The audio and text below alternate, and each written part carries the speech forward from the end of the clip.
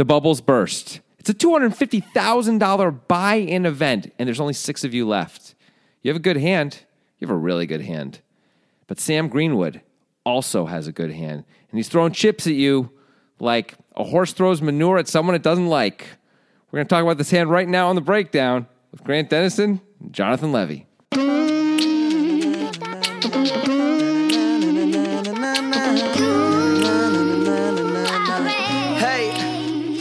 That makes sense. Horses have less than opposable thumbs. They don't even have fingers. So they can't throw things now? Correct. You need a hand to throw? It helps a lot. It helps? It helps a lot. It helps. Are we doing choose your own adventure openings now? Where you, yes. You get to be the character? I don't know what's happening anymore. A horse throws manure at someone it doesn't like is a strange sentence to say. I'm not going to lie. It's more like that's what monkeys are known to do. It is like jazz, though, man. It's the improvisational nature of the openings. You know, you just don't know what's going to happen. That's what people say when they do something that's bad or wonderful. It's like jazz. Like my 3-point shot is like jazz. That's why I shoot 18% from 3. Yeah, but when it goes in, it's a thing of beauty. Yeah, of course. Right. So there's a few openings I'm really proud of in the last 4.5 years. That's good. You got to have something to hang your head on at the end of the day. Yeah. And you don't even have a hat rack, but you got to try. I got horse hooves. Yeah. Hey, so this is a big event. It is $250,000 buy-in. $2 million HK buy-in, I believe. $250,000. Yeah. Type deal. Is the am I going to pronounce this right? The Jeju Triton High Roller? Jeju or Jeju? Yeah, Jeju. It's the Triton Super High Roller. This is the main event, too, of the Triton series. This happened very recently. Good. Hey, Sam Greenwood's had a good year. Oh, Sam Greenwood. I looked it up. I was sort of blown away by how good his year has been. I mean, it's not Bonomo. No, it's not Bonomo. Nobody's Bonomo. Let me say this. If Bonomo wasn't Bonomo this year, if Bonomo tripped and hit his head in January, everyone would be talking about Sam Greenwood's year so far. That was been a pretty serious head injury that you're talking about there. It happens, bro. It does. It does. Totally happens. So here's some of the things that happened for Sam Greenwood this year.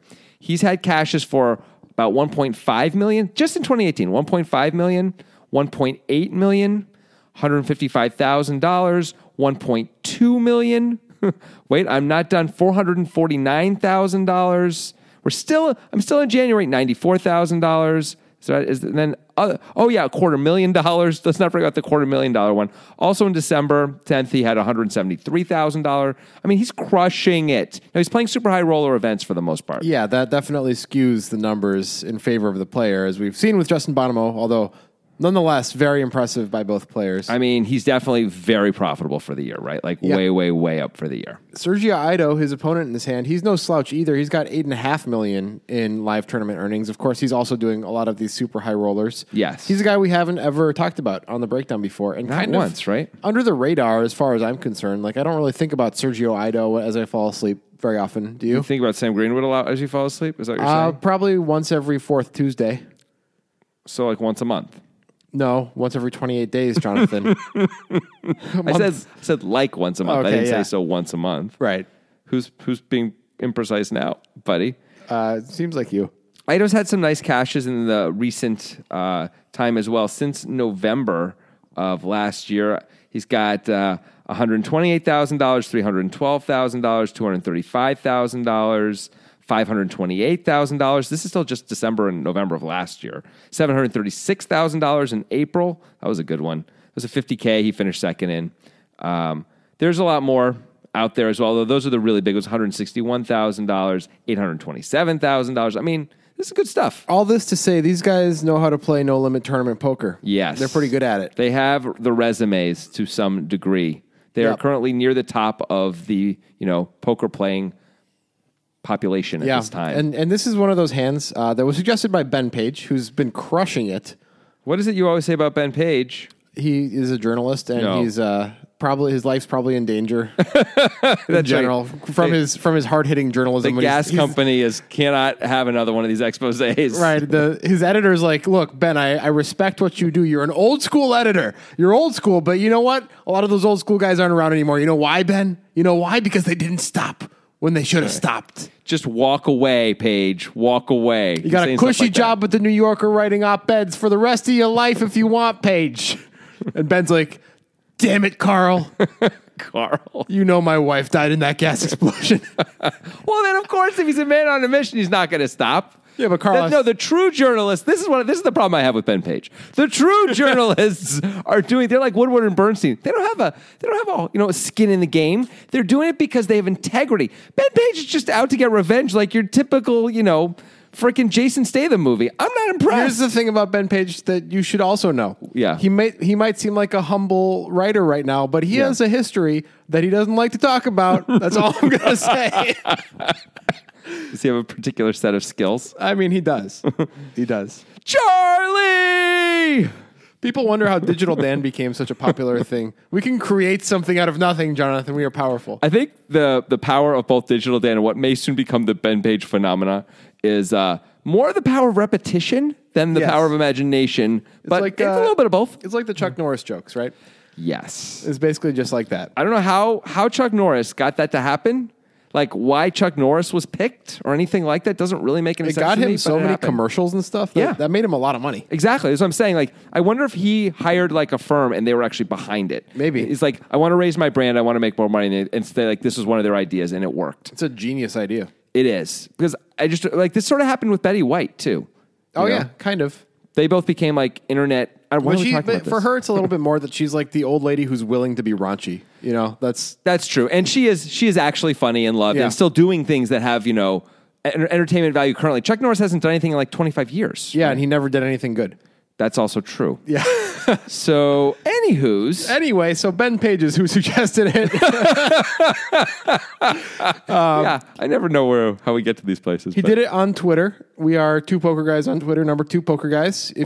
Watch that voice. Yeah, if you suggest it, use the YouTube link, timestamp it, all those things. Now, if you're on Twitter, you probably noticed something lately, and it's that we got a new logo, Grant. It's super cool. It's nice. It's kind of sideways-ish. Sideways, and there's a cool microphone where the U used to be. It represents that we speak into microphones. It's actually great. It looks really good. We've had only compliments on it, I think. I don't think anyone has said they like the old one better. Right. Everyone we've ever shown it to has said, yeah, that's better.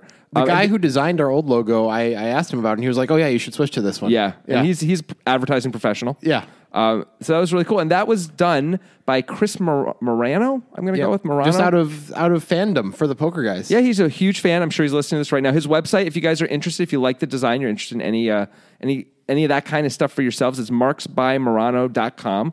That'll be in the podcast description as well. He also has an app called Cat Davers instead of Cadavers. Cat Davers on the iOS store. It's $1. That'll all be in the description. You can check out. We'll also tweet out some stuff about Chris Morano when this podcast comes out. And just so you guys know, it isn't like this was a deal we made with him. He just sort of sent us all this stuff and said, hey, if you want to tell people about this, you can. And we are so grateful for the awesome job he did. We just feel like we should spread the love a little bit. Yeah. So thanks, Chris. Yeah. Appreciate it. Yeah. Anyway, Ben Page, appreciate the suggestion for the hand. As far as I can tell, Ben is the only one who suggested it. Yeah. This is one of those hands where the decisions are not straightforward throughout. Some of the decisions are more straightforward than others. I'm concerned about us analyzing this hand a little bit. And my concern is that these guys are playing on such a high level and they're doing things for the sake of balance, and not just general balance, but balance between them and between the other super high rollers. And like this narrative that's been created over the years of playing with each other, that it's going to be difficult for us to truly understand some of the decisions in this hand. And that's a concern of mine. Oh, okay. Thanks for airing it. Yeah. I don't have that same concern, but maybe I will by the end. I haven't thought that much about this hand at all. I've seen it once, and I think it's kind of a cool hand to do. I'm just imagining we could have a 30-minute discussion on the flop, which we should probably try to avoid. But and we could just like the sizing and how frequently this happens and all that stuff. And like, yeah, let's not do 30 minutes, but let's have a normal size discussion on the flop, normal time discussion, give or take 16 minutes. Yeah, whatever it is. I mean, sometimes we really go down the rabbit holes. Now I know there's going to be other streets that are going to be important to spend some time on, and this one in particular. So we can't just spend a lot of time on the flop. Well, I know the flop is the least interesting street, which is why correct. Which is why I bring maybe that pre-flop. up. Maybe pre-flop is even less interesting. Yeah, maybe so. But yeah, they're both about the same. Anyway, let's do this. All right, let's do it. So activate. Okay, so there are 6 remaining. We are in the money. The bubble has just burst, so it's as if the ICM considerations are almost eliminated, because in these small fields, the jumps between the lower payouts are generally Not something to consider when all the money's up top. I mean, I'll just give you the payouts really Okay. quickly since we're talking about it. They've all locked up $826,000. This is all in U.S. dollars. Fifth place is just one buy-in more. It's 1.08 million. Fourth place is like 1.5. Then it's 2.1, 3.2, and 5.2. So you should never be playing a ladder up here. And honestly, these guys, the guys who are left are Jason Kuhn, Sergio Ido, Sam Greenwood, Richard Young, Mika Badzikowski, and Chan Y. Leong, who's the only guy who I don't know. Well, Richard Young is definitely a fish compared to those guys. Of course, but he's not worried about laddering up. True. And this other guy is either a big-time pro, because he's playing in a $250K buy-in event, or a very rich dude. Yep. No one's worried about laddering up right now. Correct. Like at some point, Kuhn and maybe Ido, probably Badzikowski, are going to start to feel the money pressure, but this is not the time. It's going to be like, later. Like this is the time when they know you're supposed to gamble a little bit more, not less. Can we talk about the min cash? That's a huge min cash. Yeah, I know. I was aware. It's a 3x min cash. More than 3x Basically. min cash. It ends up being slightly more. It's 3.25. Have you ever heard of that before? Nope. Yeah, that's the biggest min cash I've ever heard of. It's a big min cash. It's cool. It changes your strategy slightly. That makes the bubble really intense. Oh man, the bubble play must have been outrageous. I hope there was someone with a short stack, so then someone else was just like bullying the hell out of everybody else. Although again, I don't know if you can even pull that off with Richard Young. Does he care? No. He may just not care. That guy's got billions. Right. So it's like, whatever, man. You care. I don't care. Yeah. You know? You can't bully Richard I have Young. an ace. I'm all in. What are you going to do? You can bully Richard Young on the bubble to the same extent that you could ever bully Richard Young on the bubble. It's about the category of cashing versus not cashing. Exactly. Like, it's important to me for the prestige or whatever, but that's all it is. As opposed to me, you'd really be able to successfully bully me on this bubble. On an $850,000 bubble? Yeah. I would be very, very... I would be like, I don't want to see aces. Yeah. I just want someone else to bust anytime they can, and I don't want to play a hand. That's how I would feel about this. You'd be like all of the noobs in the $1,500 World Series events exactly. on the bubble. I would absolutely go into that. Yeah. So, yeah, I'm not Richard Young in that way. Nope. I'm not him in other ways, too. You're never going to be Richard Young, buddy. Which is both good and bad. That's not always bad news. That's also good news. Well, you're not going to be a billionaire in your lifetime. Sorry. Well, I don't know if that's true or not. It's 50-50. I mean, it's not 0%, and you make it sound like it is. That's all I'm saying. So what percent? What? What percent is it? First of all, I'm not super comfortable talking about that in front of everyone because the next question is, how would that happen? And getting into I'm not all going to that. ask how it happen. I mean, I would guess it's less than 1%, but I don't think it's...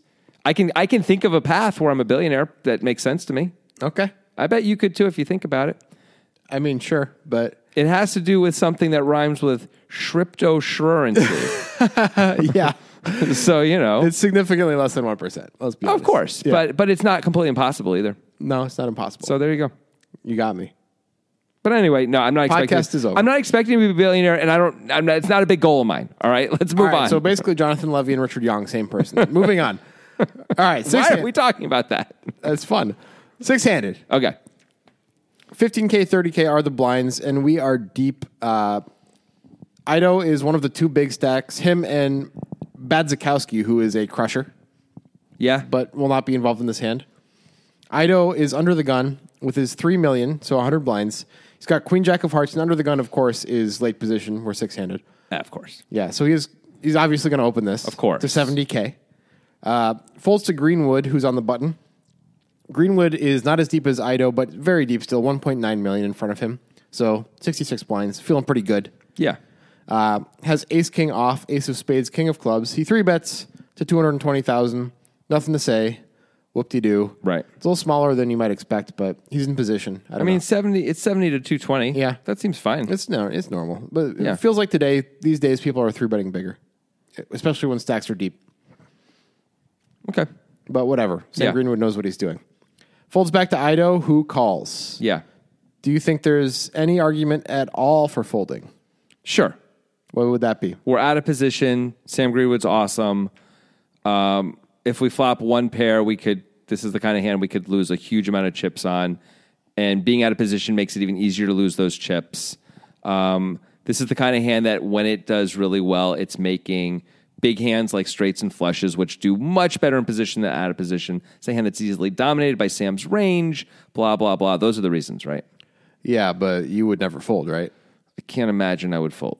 Queen Jack off, you could seriously consider. How much should we start with again? Ido has 100 blinds. Right. And Sam made it 7 blinds, right? He made it way less than 7 blinds. I thought it was 15-30. Oh, wait, you're right. You're right. Never mind. He did. He made it 7 blinds. Yeah, I'm not going to fold. No. 6-handed. There's no way I'm folding a hand this good. Queen Jack off, maybe, if you open that. I think Queen Jack off is a pretty good candidate to fold for sure. I think Queen Jack is just too good. What do you think about 4 betting?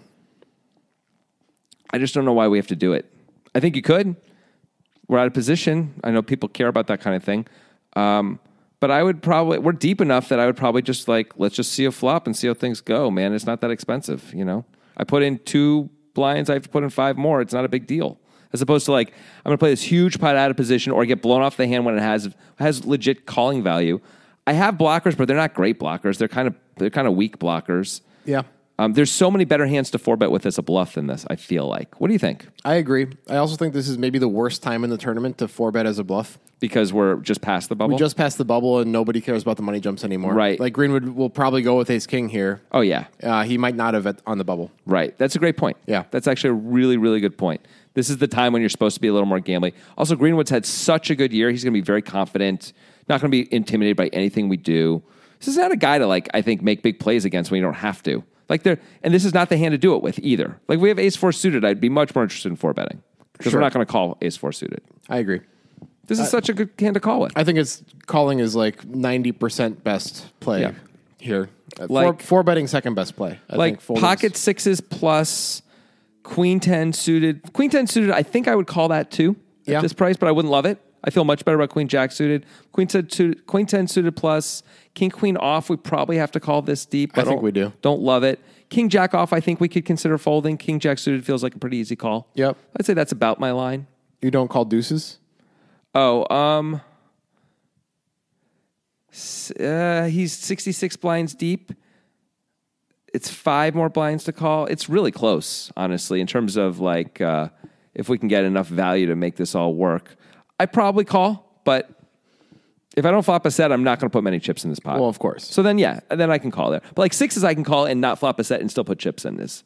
Rarely, but sure. Yeah. There's going to be more flops that are going to be easier to call on flop and turn, where it's going to work for me. Yeah. But yeah, so I guess ultimately I call all pocket pairs here. Yeah, I do. Either way, it's a pretty rudimentary decision. It feels like calling with queen jack of hearts here. Seems pretty easy. This is a pretty straightforward thing. It's also really easy to sign up for Nitrogen Sports Poker Room. Whoa, how'd you do that? I am a podcast host. Nice. And I have powers. I have unlocked the RPG power podcast host transition to add. Yes, I see that now. Level You've got 3. The medal. Level 3. Is it a power or is it a medal? It depends on which RPG you're playing. Achievement unlocked. Yes. And now they've taken it away. Yeah. Anyway, Nitrogen Sports Poker Room is the sponsor of this podcast, and they do have online poker, and you can go there if you use the link in the description of this podcast. Also, you can go there other ways, but don't do that. What is that I see coming around the bend? It's the Nitrogen Sports Poker train. It's full of poker chips. It's coming right at us. Use the link before it hits you. Well, that sounds like it's just getting out of the station there. Yeah, I guess it does, doesn't it?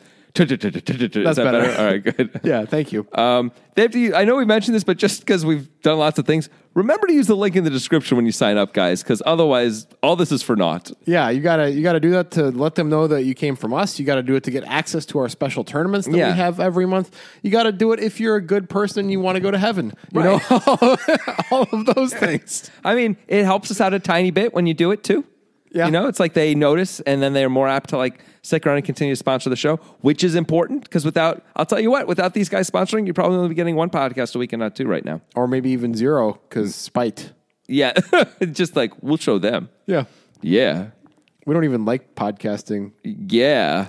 Anyway, so we're not begging, but we're saying, go ahead and do it. Go ahead and do it because Nitrogen does have a poker room. The software is great. We've dealt with bad software on poker sites, current poker sites that exist. Nitrogen has good software. It's housed not on your computer, but on the internet. You don't have to download anything. It's quick. It's easy. It's sleek. The avatars are there. They exist. It's sleek. Yeah, it's sleek. Is it pneumatic? I don't like a pneumatic tube. Sure. No. Okay. It's definitely not pneumatic, by the way. I didn't think so. Yeah. They also, of course, have sports betting. It's NFL season. Oh, yeah. And by the way, speaking of sports betting, you should be listening to our other podcast, Lighting Money on Fire. This is Nitrogen's right, time. Right. They have a casino. Get on there. Get you some poker. Play with the Poker Guys Nitrogen Sports Poker Room. Nice. Nitrogen Sports Poker. Choo. Ding, ding. So what was that about lighting money on fire? Oh, yeah. We have our sports betting podcast, Lighting Money on Fire, which through 2 weeks anyway, when we're recording this, we've done it twice so far, so we've done our best bets. We're not exactly not living up to the name. So that would be, if you're working with that double negative, that means we are living up to the name. Things have not gone super well in terms of the bets we've encouraged people to do so far. All of Jonathan's bets. They're all the things that I've recommended. I'd say we really probably could have won 2 of the 3 that we did, but we didn't. We won none of them. Sure didn't. Nope. Anyway, we're not going to do a whole moratorium on that right now, but we have a lot of fun, and we help people with survivor pools, and we're also talking about best bets and just sports in general on the show. We encourage you very strongly to listen to it. It's called Lighting Money on Fire, Sports Betting with Grant and Jonathan. All right, let's see who lights money on fire in this hand. Okay. So we've got the 3-bet from Greenwood with Ace-King off to 220. Ido calls with Queen-Jack suited hearts. And we got 515K in the pot now. Yeah. Flop is a good one for Sergio. Queen of spades, 6 of diamonds, deuce of diamonds. Yeah. Nobody has even a backdoor flush draw here. So that's interesting. Usually there's at least a backdoor flush draw. Yep. You know what I'm saying? Totally. Greenwood does have a backdoor straight draw. Ido checks. I don't see what else you can do here. Seems like a very straightforward check. All right, so what I want to talk about on the flop Here we is go. Greenwood sizing. How much does he bet? 100K into 515. So 1/5 of the pot. That is insanely small. Yeah. So let's talk about why he might be sizing it like this. My guess is that mostly Ido's going to have misses, either like very obvious misses and very obvious calls on this board. There's no real draws of any kind. It's queen what? Queen 6 deuce. Right. So there's no straight draws. There's no flush draws. It's not an issue. You don't have to. So you don't have to. They're never charging a draw for anything here. Ido's never going to show up with 4-5 or 3-4 or anything like that. We don't think out of position. So he just can't have those hands really. So it's like if he has pocket tens, he's calling kind of no matter how much we make it anyway for 1 bet at least. Yeah. And if he has ace jack, he's probably folding.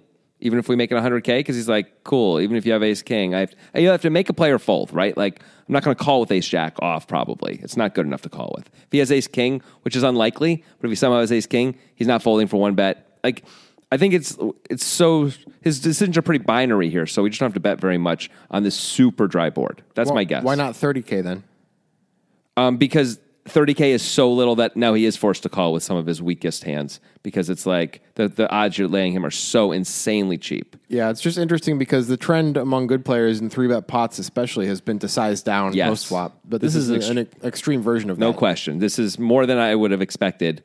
It's cool.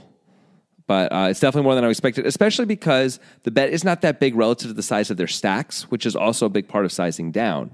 Where, it's like, even though I size it down, it still threatens a big chunk of your stack or more of your stack than you'd want, so it's not as easy for you to call. But that's not the case here for these guys. Like, Ido's got a lot of blinds. You bet 3 blinds. He could call, if he wanted to. It's not a big deal. So it's interesting, but I do think it is I think if the board was even a little bit wetter, Sam would probably size it up a bit. Yeah, there are 2 diamonds, but of course, as you're saying, he's not folding a flush draw anyway. He's not folding any pair anyway. I think the reason he sizes down so much is because there's not too many hands in the margins that you can think of that are like, it makes a big difference if you make it 100K versus 200K. Right. I mean, like, Ido doesn't have ace king anyway, almost ever. If he does, he's not folding it anyway, but ace jack is probably folding anyway. Jack 10 suited is probably folding anyway. King jack is probably folding anyway. If we bet 30,000, king jack has to call because it's got back doors and stuff, but 100,000 is just going to fold anyway. I think the hands in the margins here potentially are hands that have 2 back doors, like Jack 10 of spades or King Jack of spades, because the Queen of spades is out there. Those might call for 100K and fold for 200K. Yeah, that's possible. That's possible. Of course, we're ahead of those hands, but we'd also like them to go away. Yeah, but we can also. Yeah, no, you're right. You're right. But I think what Greenwood has assessed perhaps here, now this is where I thought we might get in the muck and the mire and have problems, is I'm just making this guess. And it might just be that Greenwood's always sizing like this in 3-bet pots against these players, and he has some other metagame reason for it. I would guess that the relatively dry nature of the board is a big part of why. Yeah, and you can't think of too many hands that the difference makes for the 100 to 200K. I can't. I mean, I guess you're right. If he has two spades and other stuff working for him, he could decide to call for 100K and not two. Like, he's still going to be out of position. He still may fold like his unders and two spades. I feel like King Jack of Spades is a pretty clear call for 100K. I think you're right. King Jack of Spades, exactly. And a pretty clear fold for 200K. Right. But King Jack of anything else is not. Right. King Jack of Diamonds, of course, never going to fold. Jack 10 and 9-10 of Spades and Jack 9 of Spades are potentially calls as well for this size. They are. But he might just decide to fold out of position where he's not in great shape.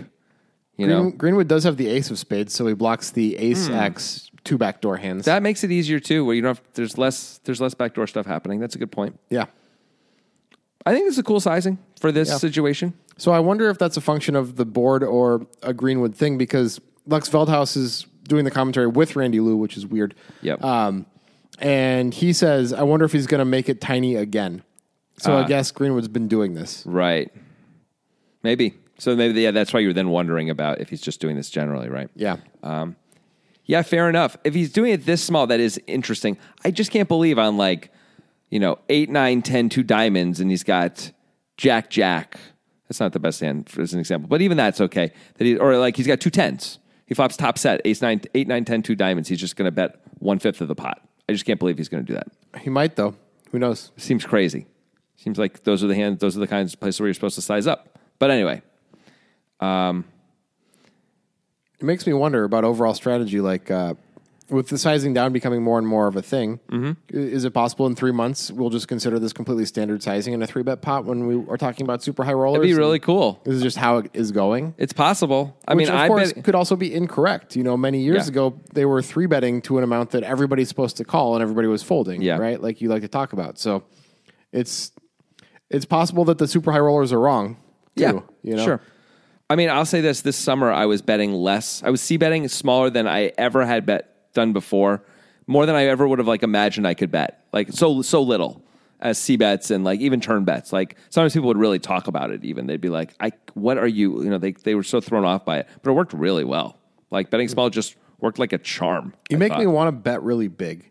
This makes me want to try messing around with pot-sized bets post-flop a lot. See what happens there. It makes people not able to play the way they want to play most of the time. It depends on who the person is. Yeah. Right? There's definitely places for betting really big, too, I think. No limit is this... Your bet sizing is the most interesting thing you can do in no limit, right? Nothing else is really that fascinating. You have to pick which hands you're going with and which hands you're not, but that's fine. You should be able to do that away from the table relatively straightforwardly in most situations. But sizing, is this a piano of, you got 88 keys here, and you can go all the way, the low registers all the way on up to the sopranos and, everything in between. And you come up with interesting reasons for them because it's a leveling game. There's just this incredible opportunity to really mess people up. I don't entirely agree with you that bet sizing is the only thing. Bet sizing is part of the reason for the other things that I'm going to point out, such as river raises that you could never make in limit because it's so bad to raise in limit when as a bluff in a lot of spots, whereas in no limit, because you are able to choose bigger sizing, you can raise there. Fair enough. Yeah. Sure. So that's not exactly... They're related. They're not exactly the same thing. You're right. Yeah, but they're related. Anyway, Greenwood makes it 100K. Yeah. Now, should Ido consider raising because of the size?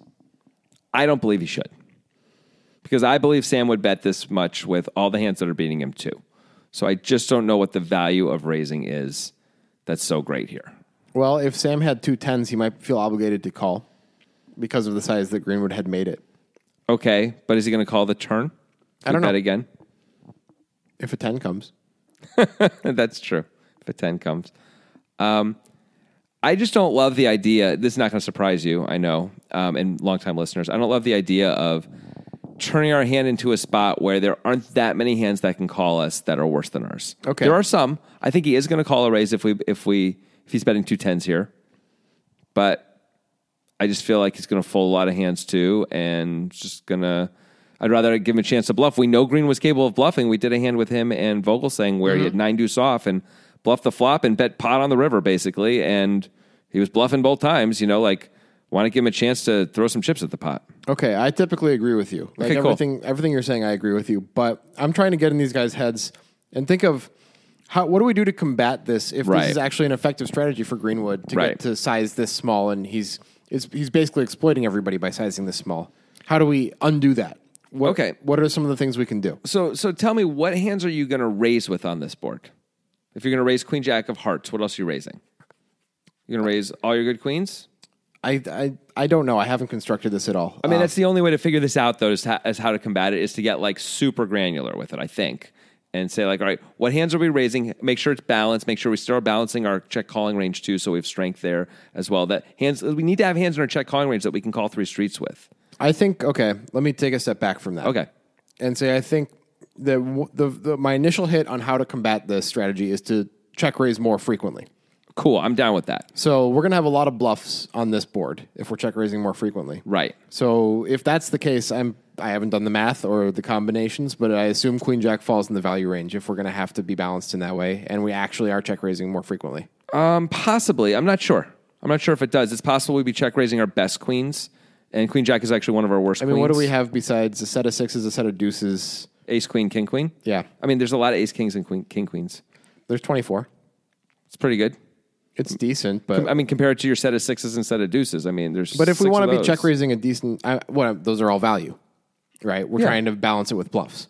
I understand. What I'm saying is like This gets you a lot more value, so that way you can have more check raise bluffs, is by adding your Ace, King, and Queen, King, Queen, which you weren't doing before. So you Right. just added you basically added just 48 combos of bluffs by adding those 24 combos of Ace, King, and King, Queen, if you want to stay balanced.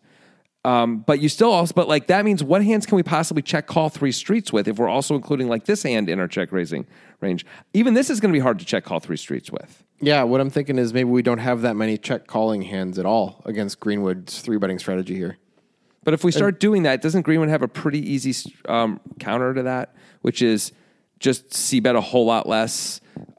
Bet when he's betting, he has hands that are polarized back that he's either insta-folding or never folding. That sounds great. We get to see a lot of turn cards.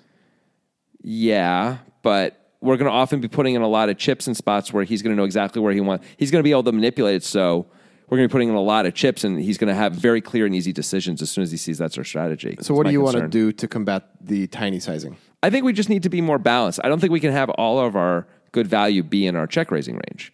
I think we need to have some check calls that are really strong too. Well, I agree. And I would wonder if this is strong enough anyway, honestly, period. But like we're not even blocking aces and kings. Like King, Queen, we're blocking some stuff.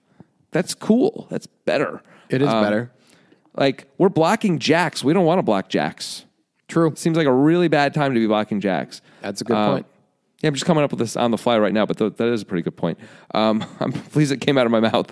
I think we need to also have some sets that actually we are check calling, not check raising. Sure, I agree. Which means we need more check raises from other things if we want to bluff more. Correct. But it means it's hard to have a lot of check raises in this spot, I think is what it is. And even if we're trying to have more, which we can do with adding ace queen, maybe adding some king queens, maybe adding some other queens. Maybe having pocket aces in our range here. There you go. If you have some pocket aces, some pocket kings, so you're not going to have that much, but you have some, that helps a little bit too.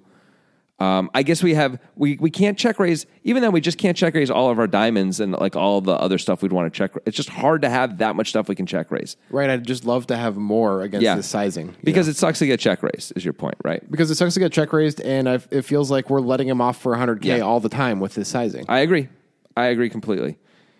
But, when we have top pair, we're going to check raise this, and so often he's just going to fold, especially if he starts, I guess if we have a lot of bluffs, maybe not. But if he just folds a lot and we're just going to get so little value. But I guess maybe if we have a balanced range, it's okay, right? Yeah.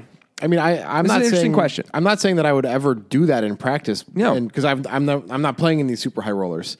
But I'm not playing against competition. Like, it's very hard for me to find a table that I'm playing at where I'm like, wow, this is tough. That doesn't happen very often. I don't have to think this way.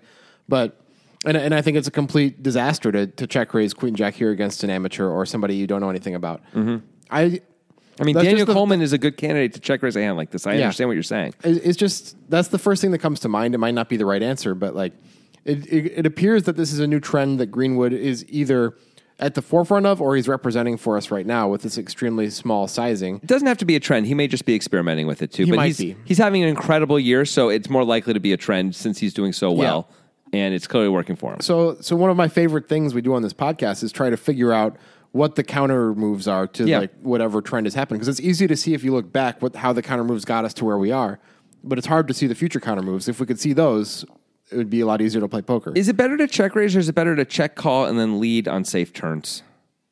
I'm wondering. I don't know. That's hard to know. You could lead bigger on safe turns. And now that means sometimes he gets there on turns that we'd otherwise don't want him to. But it also means sometimes, we're not check raising ourselves into oblivion in spots. Because, here's the real question. We're check raising, and what are we doing when he 3-bets? We need to have plans. Obviously, with the top of our range, we know what we're doing. Yeah. But, with a hand like this, I guess we're just folding. It's really hard to 3-bet. I think that's maybe the eventual counter move if the counter move of check raising becomes. It definitely is. Yeah, but it's not yet. It sort of goes back to the way poker used to be, right? Where everyone's check raising top pair. If they had an overpair, they were trying to get it in and stuff when they're 60 blinds deep, and it's completely absurd in our minds. What happens is you're sort of throwing away though a lot of the poker skills that you specifically have, and me too, and a lot of the better players have really nurtured, which is this understanding of sizing and reading people and the situation in the moment. If you sort of putting yourself in situations which are more become more standard and straightforward, well, we're just going to get it in on this flop because one person has top pair and the other person has an overpair, or these are the actions we take so often in these spots with these kinds of hands that we sort of lose some of this stuff where right now you and I are often I'm often able to extricate myself from a top pair situation where I'm screwed. Where I make a fold and the guy is really upset and either shows a better hand or talks about it later and he's not he just busted. He's not lying about that hand, Well, I want to be clear about something. Yeah. That guy's not Sam Greenwood.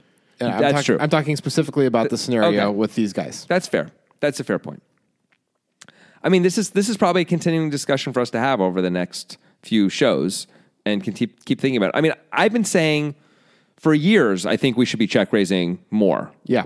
I know, I'm not saying you haven't been saying it too, but I'm not trying to act like I think this is a crazy idea.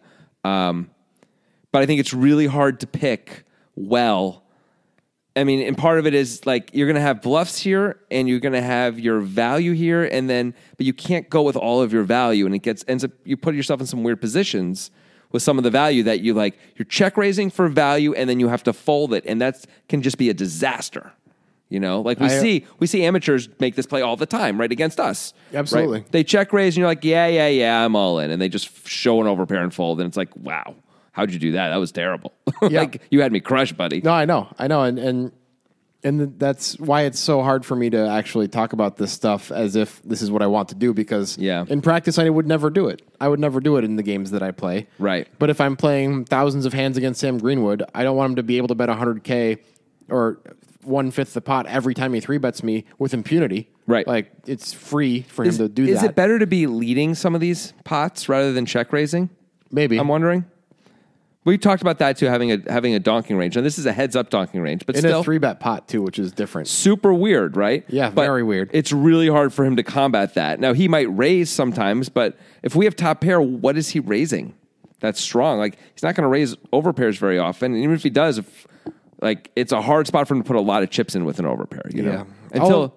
All of this said, I think check calling is the right play. Oh, yeah, me too. I mean, I definitely think check calling is the right play. I just want to find a way to combat these things. I mean, I think leading sometimes is a good idea. I think check raising sometimes is a good idea. But you got to be super clear about where your ranges are, and we're not there yet. Yeah, and I want to make a little disclaimer right now because even though I've said some version of this so far in this discussion a couple times, a lot of people listening right now, they find this podcast instructive. They take it as learning material, and they go apply things they learned to the game that they're playing. Don't take that part. That was a theoretical discussion about super high rollers playing against each other. I don't think that's going to work in your local game most of the time. Right. I don't think so either. Not yet. Although it might work for completely different reasons. If a guy 3-bets you and then bets 1/5 the pot, and he's just an amateur. Yeah. He's probably pretty weak. You should probably raise. Check raise. But then it doesn't. But if you have Queen Jack, you shouldn't. Yeah, but not with Queen Jack. But with a bluff, you should. Yeah, all the stuff you were going to fold, you should probably just raise, and it'll work out great. Yeah.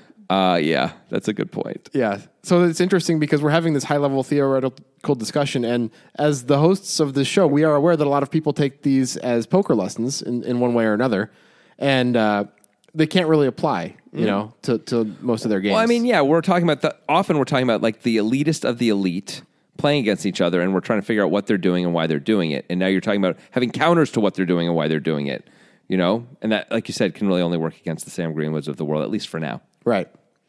Anyway, how long did I say the flop discussion would take? I don't know, man. Forever. We did it. We talked about the flop for a very long time. So anyway, Sergio Ido calls, of course. What else? What else are you gonna do? God.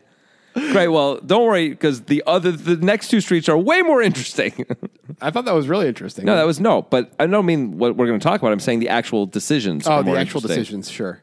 All right, so the turn is the 10 of hearts. Now, if you don't remember, it was queen, 6, deuce, 1 spade, 2 diamonds. Ido's got queen, jack of hearts. Greenwood has ace, king off. Nobody has any backdoor flush draws. Yeah.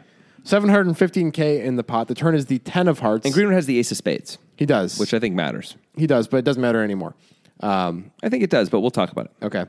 So 10 of hearts in the turn. Greenwood now picks up a gut shot. Yeah. Although that is blocked by Ido, who still has top pair with the jack kicker. So tell me why you think the spades matter.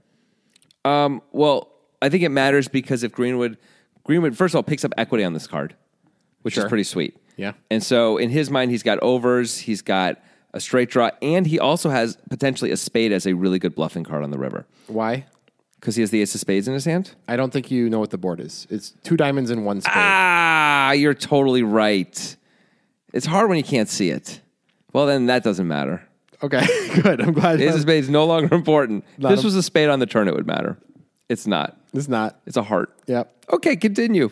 All right. So Ido can do nothing but check here, it seems. But, maybe... I mean, he could lead. He could lead. But also, once again, that feels like a game theory disaster, right? We lead. Sam folds most of his hands. Now Sam's like, well, he called on the flop and led the turn. I guess I have to fold 2/8, right? Yeah. Now, if we check raise, he may fold 2/8 anyway. And he's probably going to check back 2/8. So it's all poopy. Everything is poopy when you're playing against good players. Yeah. That's just the way of life. Play against bad players is the lesson. Yeah. Just play against bad players. It'll be a lot easier. So much better. And they're everywhere. It's okay. Yeah, that's the majority of players. Yeah. Enjoy. All right, so Ido checks because he's not trying to go into like the super Doctor Strange land where he fights the demon and like messes up his brain and stuff. Doramu. Yeah, sure, that guy. So is that copyright? Were we allowed to say that? Of course we're not. I said doctor, but it had an E on the end, so it's okay. D-O-C-T-O-R-E. Doctor Strange. Is that? It's different.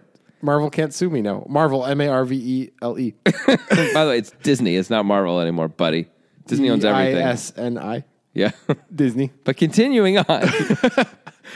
Ido checks. Yeah. Greenwood now makes an interesting decision to continue betting. Mm-hmm. What do you think about this decision? I like it. Yeah, I think you have to when you size it 100K. A, you size it 100K. B, you picked up equity. He makes it 400K now, so this is a more than half the pot bet. Mm-hmm. So the fact that he does that makes me think he probably is sizing smaller as a very, very normally for himself now in 3-bet pots on the flop, and then starts to take the hand more seriously on the turn. Almost like, are we really playing a hand here, or are you going to just go away? Right.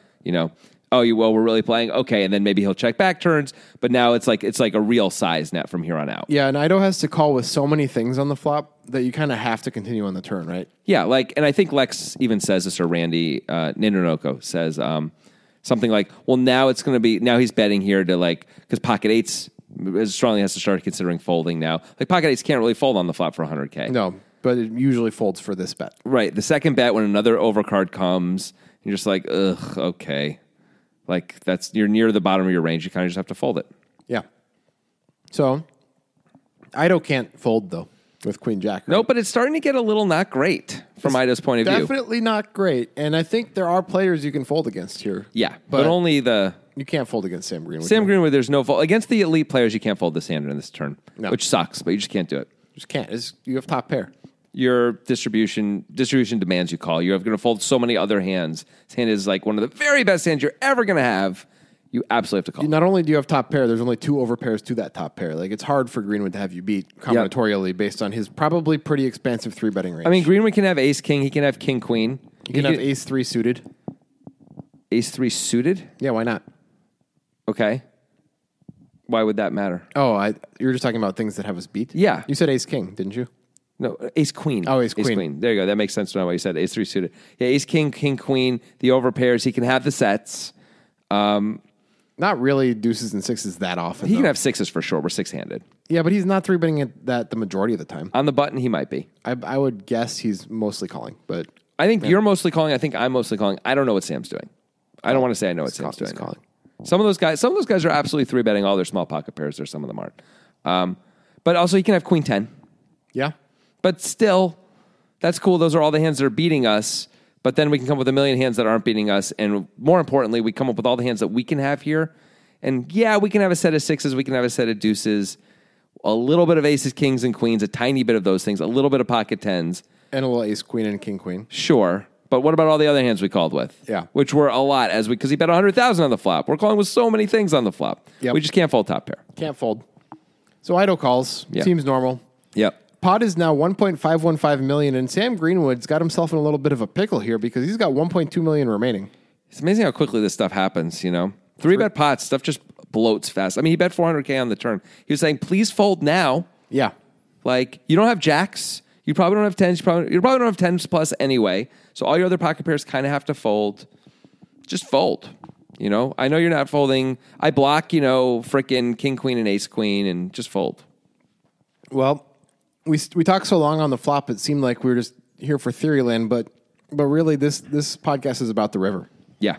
Because the river is where the magic is made.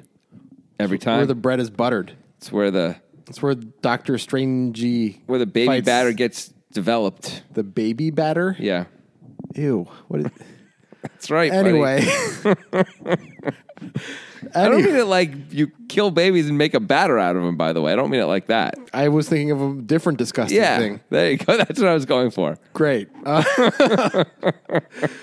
So the river is the jack of spades. Yeah. Let's think about why that's significant. We have to delve deep here. Well, Okay. First of all, one guy has top two. Okay. Ido makes has top top two. two. What else happens? I can't. Sam Greenwood makes the nuts. Oh, that's right. No The flush. nutabatos. Sam Greenwood makes the nuts with ace king. Or as people like to say, the stone nuts, the absolute nuts, the mortal nuts, or just the nuts. It all means the same thing. No, I It's think there over. actually might be a difference. There is. But even on the river, they'll still call things the stone nuts, the mortal nuts. Okay. And so then there is Now no we have to difference. explain what the difference is, though. Okay. So go ahead. Okay, if you're doing it right, when you say you have the mortal nuts, for example, and it's not the river, by the way, that's the only time you should be saying it. That means you have a hand that is never can be beaten on the river either. You have the Shouldn't nuts it be forever. the immortal nuts? What? Shouldn't it be the immortal nuts? It possibly should be, but people say the mortal nuts for whatever reason. people say I could care less, and that's completely wrong. Yeah, I hate that So too. is that okay to say? No? You asked me to define what these things mean. It's I'm just the immortal I'm just nuts the interpreter now. here. What I'm saying is we've done it now. We've changed it. It's the immortal nuts. It's not the mortal nuts. Okay, that's fine. Makes more sense. Yeah, you're right, actually. Otherwise, the mortal nuts would be something that, can get killed. Which is exactly... The point is, it's like you turn the royal flush, and then it's like, it doesn't matter what someone has, they can't beat. You turn quads, and the board is such that there's no straight flushes possible. Yeah. Come the river, you have the true nuts, if you will. And, whatever you want to call it. A nuts with a descriptor on it. So just the nuts normally would just mean the best hand possible right now. Yes. That's all. Aces is the nuts pre-flop. Right, But it has it's to be not the the nuts. immortal nuts because Of course it gets not. beat 20% of the time. You at least. you flop top set on the flop. It's never going to be the immortal nuts or the immortal nuts or whatever you want to call it on the flop, right? There's always going to be some way that someone could beat you by the river. Now, depending on what they have, but like if you give them all combos of all hands, something can make a straight by the river. Yeah. It's possible. So on the river, the nuts is the same as Yes, the stone nuts. it's or just the nuts, yeah. man. It's never going to be any worse. You got there. You Yeah. did it. But people say it to make it sound more exciting. They do. Not a big fan of that. There's also bluff and stone cold bluff. Yeah. As if somehow those are different. Yeah. He's bluffing with air. That means he's bluffing, right? Anyway, No, I guess not entirely, but yeah. first question. Greenwood is the effective stack with 1.2 million. There is 1.515 in the pot. 1.5.5? 515. Great. It is queen jack against ace king. The board run out was queen 6 deuce 10 jack for a straight against top two. Should Ido be moving in? Ooh, that is not the question I was expecting. That is the question. That's a great question to ask. Should Ido be moving in? So if we move in, we're trying to get called by aces and kings. And ace queen. And ace queen, right.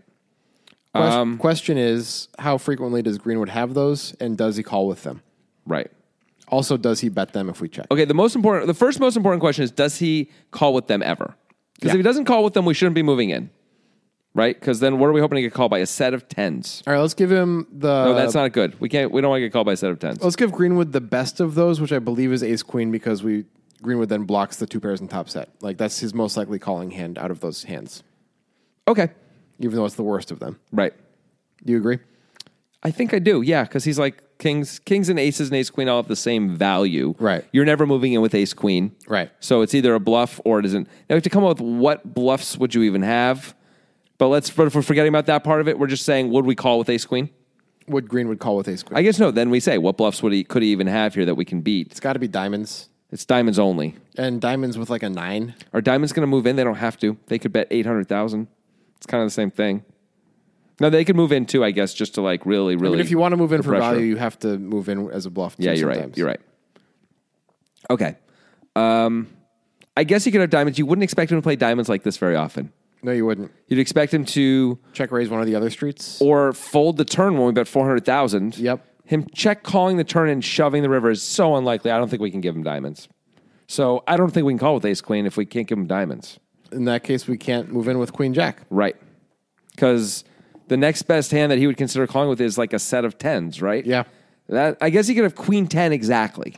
Sure, we can get real lucky. And Maybe, but we should get value out of queen 10 anyway. No, he's going to probably move in with queen 10 right. anyway. So he's going to bet and then maybe feel trapped into calling or folding, but we're going to get a huge amount of chips with queen 10 if he has queen 10 either way, so we don't care. And everything that's better than us is going to bet anyway, and we don't want them to. It doesn't matter. Yeah, I don't think we can move in. Okay. That was a good question. I agree with you. All right, so Ido does check. Yep. Should Greenwood move in or make a different size bet? Okay. What are we hoping Ido has if we move in? We're hoping he has king, queen, or better. Is he really going to call if we move in if he has king, queen? I think that's just the minimum where he starts considering calling. Yeah, okay. I think that's fair. Yeah. Does he start considering calling with king, jack also? Because he could definitely get here with king, jack of spades specifically. Right. Nope, he can't. River's the jack of spades. Okay. I don't think he has any king, jacks. King, jack of diamonds. Maybe king, jack of diamonds. But he might just check raise the turn with that. I would guess he's going to ultimately find a fold with king, jack of diamonds just because, I don't know, we might get worried that maybe if Greenwood's going for any kind of thin value at all, thinnish value, which is still everything beats us. Any kind of, if he's like playing super ultra elite, I'm going to squeeze out some thin value here and I'm going to move in with these hands that we don't think he's going to move in with. But like, I might sit there and be like, I don't think he's moving in with aces. I don't think he's moving in with kings, or ace queen, but if I'm wrong, it's a real disaster. So the same thing applies to ace 10 of diamonds, which would probably check raise the flop, but didn't, and then picks up a 10 on the turn. Probably going to not be able to get called by that hand anyway. I don't think we should be targeting those hands to get called by. It seems just really... All right, so king, queen at a minimum. Yeah. If we think Ido is like, especially hero-y, like Talal Shakurchi, excuse me. Shakurchi, yeah. Yeah, I was watching him play in a super high roller recently where he was the chip leader for a lot of it, and he was just a massive station the entire way to the point where he was playing some hand, and I don't even remember who it was. Maybe it was Bonomo on the river. Bonomo had like top pair, no kicker, and I was like, Bonomo, you have to bet big here for value. And he ultimately did and got called. And I was like, yeah, Shakurchi is just never folding anything right now. He just thinks everyone's trying to bluff him every time, which was mostly true. So if the guy's a big station, sure, we can get all this other kind of value, and then maybe we have to start to consider stationing or not. But like, I have no reason to believe Ido's a station. No, me neither. So as Greenwood, I don't think we can, as Ido, expect Greenwood to be doing it with this super thin value stuff, which is good. But I mean, what are we hoping? It's so hard to come up with hands as Greenwood that we can get called by, that we want to get called by, and we can. Well, of course we want to get called. We got the nuts, but that we can get called by. I mean, we're actually lucky. Ido has the perfect hand that makes the most sense. It's the dream spot because it makes total sense that he wouldn't check raise up until now. Yep. And he got here, and now he has a very strong hand. Whereas other hands that are very strong that can consider calling, most of them would have at least considered check raising, and a lot of them would have check raised before now. It's really hard to come up with anything else that he can have, actually, that could even consider calling if we move in. Like what hand? King, queen. Could consider it. Okay, can consider it. You're right. Ace, queen can consider it. Yeah, but we block both of those hands, and it's possibly plays ace queen differently pre-flop because we're 6-handed. So do you think Greenwood should be not moving in then? I think it's a mistake to move in. Okay. I think there's too few hands. Like queen jack is the dream. We don't block that. That's great. If he can have king queen or ace queen, he can consider it, but we block it, and I don't know if he's going to call if we move in anyway. Like it's going to be close, right? A set of tens is probably possible as well. Ido might just check call the turn with a set of tens. Okay. He could have the three combos of tens. That would be amazing. Yeah. But he might also 4-bet the tens sometimes and he might check raise the turn with tens. I mean, he doesn't sometimes. have all three combos as played, but Right. sometimes he'll show up with it. Yeah, okay. I'll give you that. But there's just not very much. As opposed to, like, he's got something. By the time he calls the turn, he's got 8-9 of diamonds. We could get super lucky. He Yep. could have 8-9 of diamonds. If he's got 8-9 of diamonds, he's probably going to get in with us anyway.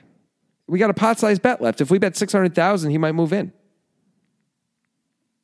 Is there value in moving? I'm not in? sure. I don't think there is. We could have a set ourselves. We have all the sets if he has 8-9 of diamonds. We have to consider folding a set in that spot. We would have to consider it. But he doesn't have king 9 and he doesn't have ace king, so it'd really be it was one combo of 8-9 of 8-9.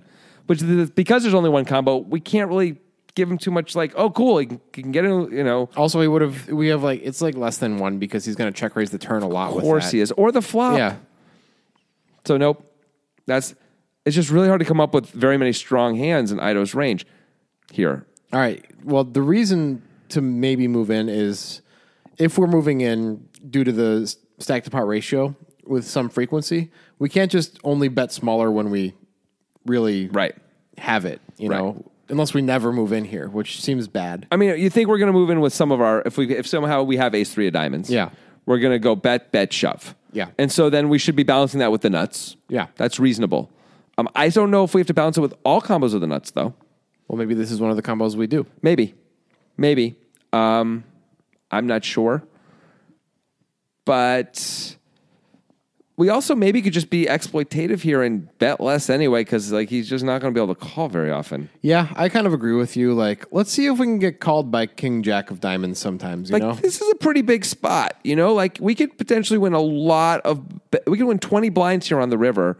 This is like a huge spot. Let's try and do that. Yeah, I kind of agree. I kind of want to bet like $550K. Like, who cares about balance right now? Like, we're not going to be in this spot that often against this guy. I know we play him a lot, but like, we can balance other times. Let's exploit right now in this very particular spot. I agree. I want to bet like 550. Yeah. I think that's great. We bet 400 on the turn, 550 on the river. If he has king, queen, or ace, queen, he's going to have to call, I think, most of the time. It's going to be a hell of a hero fold to do that. If he somehow has a better hand, which he's almost never going to have, it turns out he does, he's going to be forced to call. Yeah. That's great. If he has a monster, if he does have 8-9 of diamonds and we bet 550, he might move in. He might be like, just in case you have it set, I'm going to move in, and you decide to call because you're getting such a good price. Maybe. Because this is the only combo I have that beats a set, right? One combo, he probably is going to have to call. Although Greenwood has all of the combos of ace king in his range. He does. But if he bets small, the 8-9 may be like, you know what? I just feel like I got, you know, I don't know. They may decide. I mean, I would probably just call because the ace king is so obvious, you know? Yeah. So maybe that would be a little, but it's only one combo. We just can't worry about it. Right. Well, Greenwood does decide to move in. Yeah. And he's lucky for him, man. He's probably right and we're probably wrong. Ido has the perfect hand for it, as it turns out. Instead, though, Ido is in the tank. Yeah.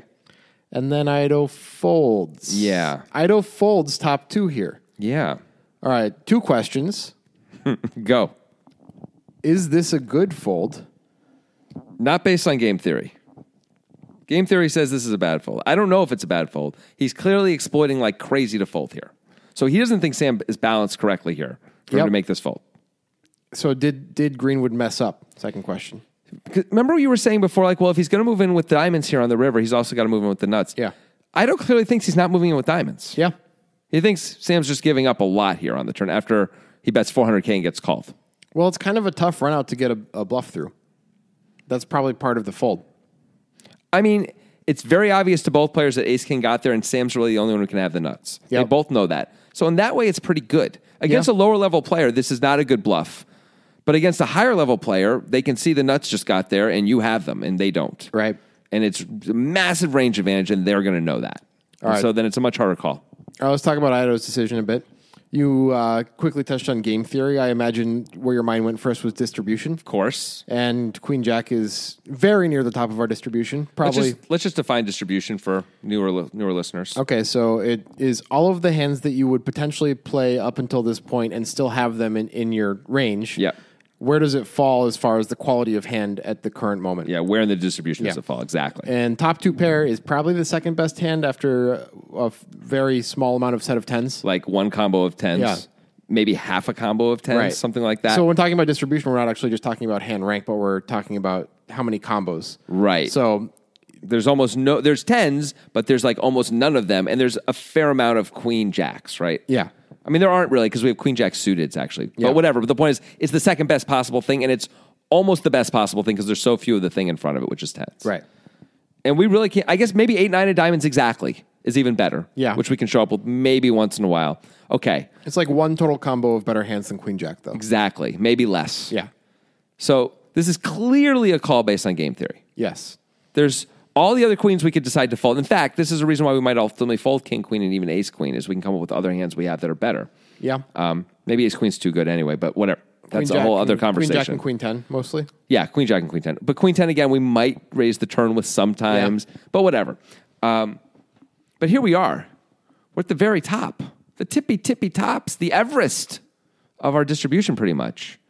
So Ido's probably sitting there thinking, I have one of the hands that makes the most sense in the world that Greenwood thinks he could get value from if he had me. Right. Right? Right. So does it make sense for Greenwood to bluff? That's the first question that Ido is asking himself. On this run out, the way we've played, does it make sense for Greenwood to bluff?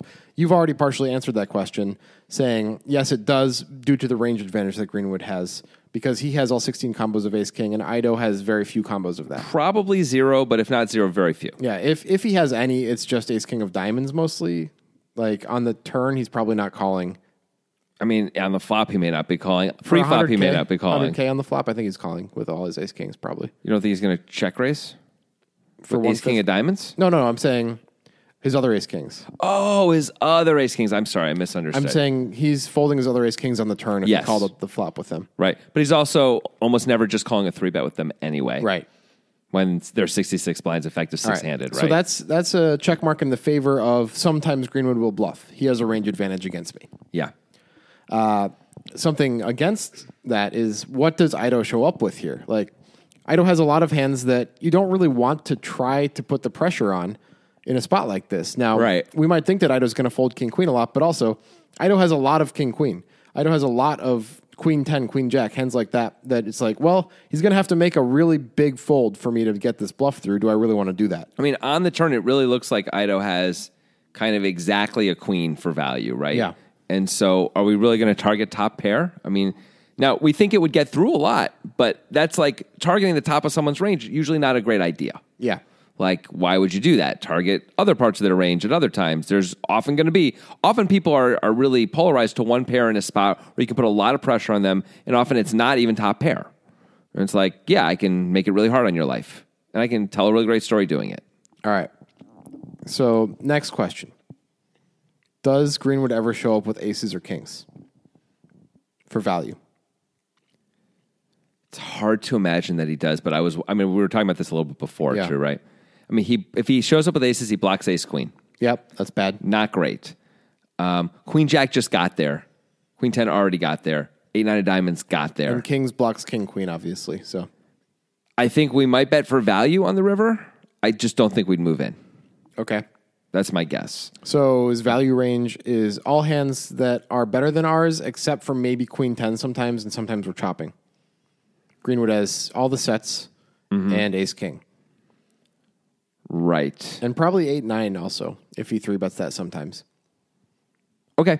Yeah, sure. 8, 9. You can have that. So there is value that makes a lot of sense. Yeah. Ace king making a ton of sense. Set of tens makes the most sense of the sets because we block queens and jacks, but still it's possible that he has the one combo of queens or the one combo of jacks. And to be clear, even though it's, the set of tens is like the fifth nuts now or something like that, I guess the fifth nuts, he would be shoving that on the river. It's like so hard for Ido to have that beat. And Now that I think about it, I don't know if Greenwood actually has jacks that often. He's probably checking the turn with that. Yeah, probably, actually. That's a really good hand to check back Yeah. with.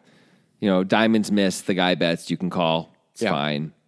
Diamonds get there, we can fold a lot if he bets, whatever. All right, so I think what it comes down to for Ido is that the value hands all make sense. Mm-hmm. The bluffs, you kind of have to be like, well, it's kind of risky to bluff here, but you're still doing it, huh? That's what you're doing? I mean, Greenwood, though, we have seen he can be pretty bluffy, at least at times. That was a bluff for 4 blinds when Greenwood had 40 to start the hand. Was it only 4? It was more than 4. Nope. Oh, God, it was really 4 because it was 1 blind went in, and then they both bet a blind on the flop, right? Yeah. And then he didn't even bet full pot, but I guess there were antes in the small line. You're right, 4 blinds. This is a much bigger bet. This is a 40 blind shove when he doesn't have to do it at all. Very different situation. Yeah. So we're sitting there as Ido, and I guess what he came to is some version of what we're coming to right now, which is kind of all his value beats me, and there aren't many bluffs that A, make sense, and B, I don't know that he would do them because he'd be bluffing into a pretty strong range. Yeah. Now, of course, you could always go a level further as Greenwood and say, well, if he figures all that out, then he has to fold even his best hands, and I should bluff with impunity here, right? But mostly people don't do that. Mostly the good players don't try and bluff out the top of people's ranges because you're less effective because a lot of players will use distribution and say, well, I have to call anyway. Yep. Like, I know this sucks. I have to call anyway because otherwise I'm exploitable. I refuse to be exploited. Well, Ido doesn't say that.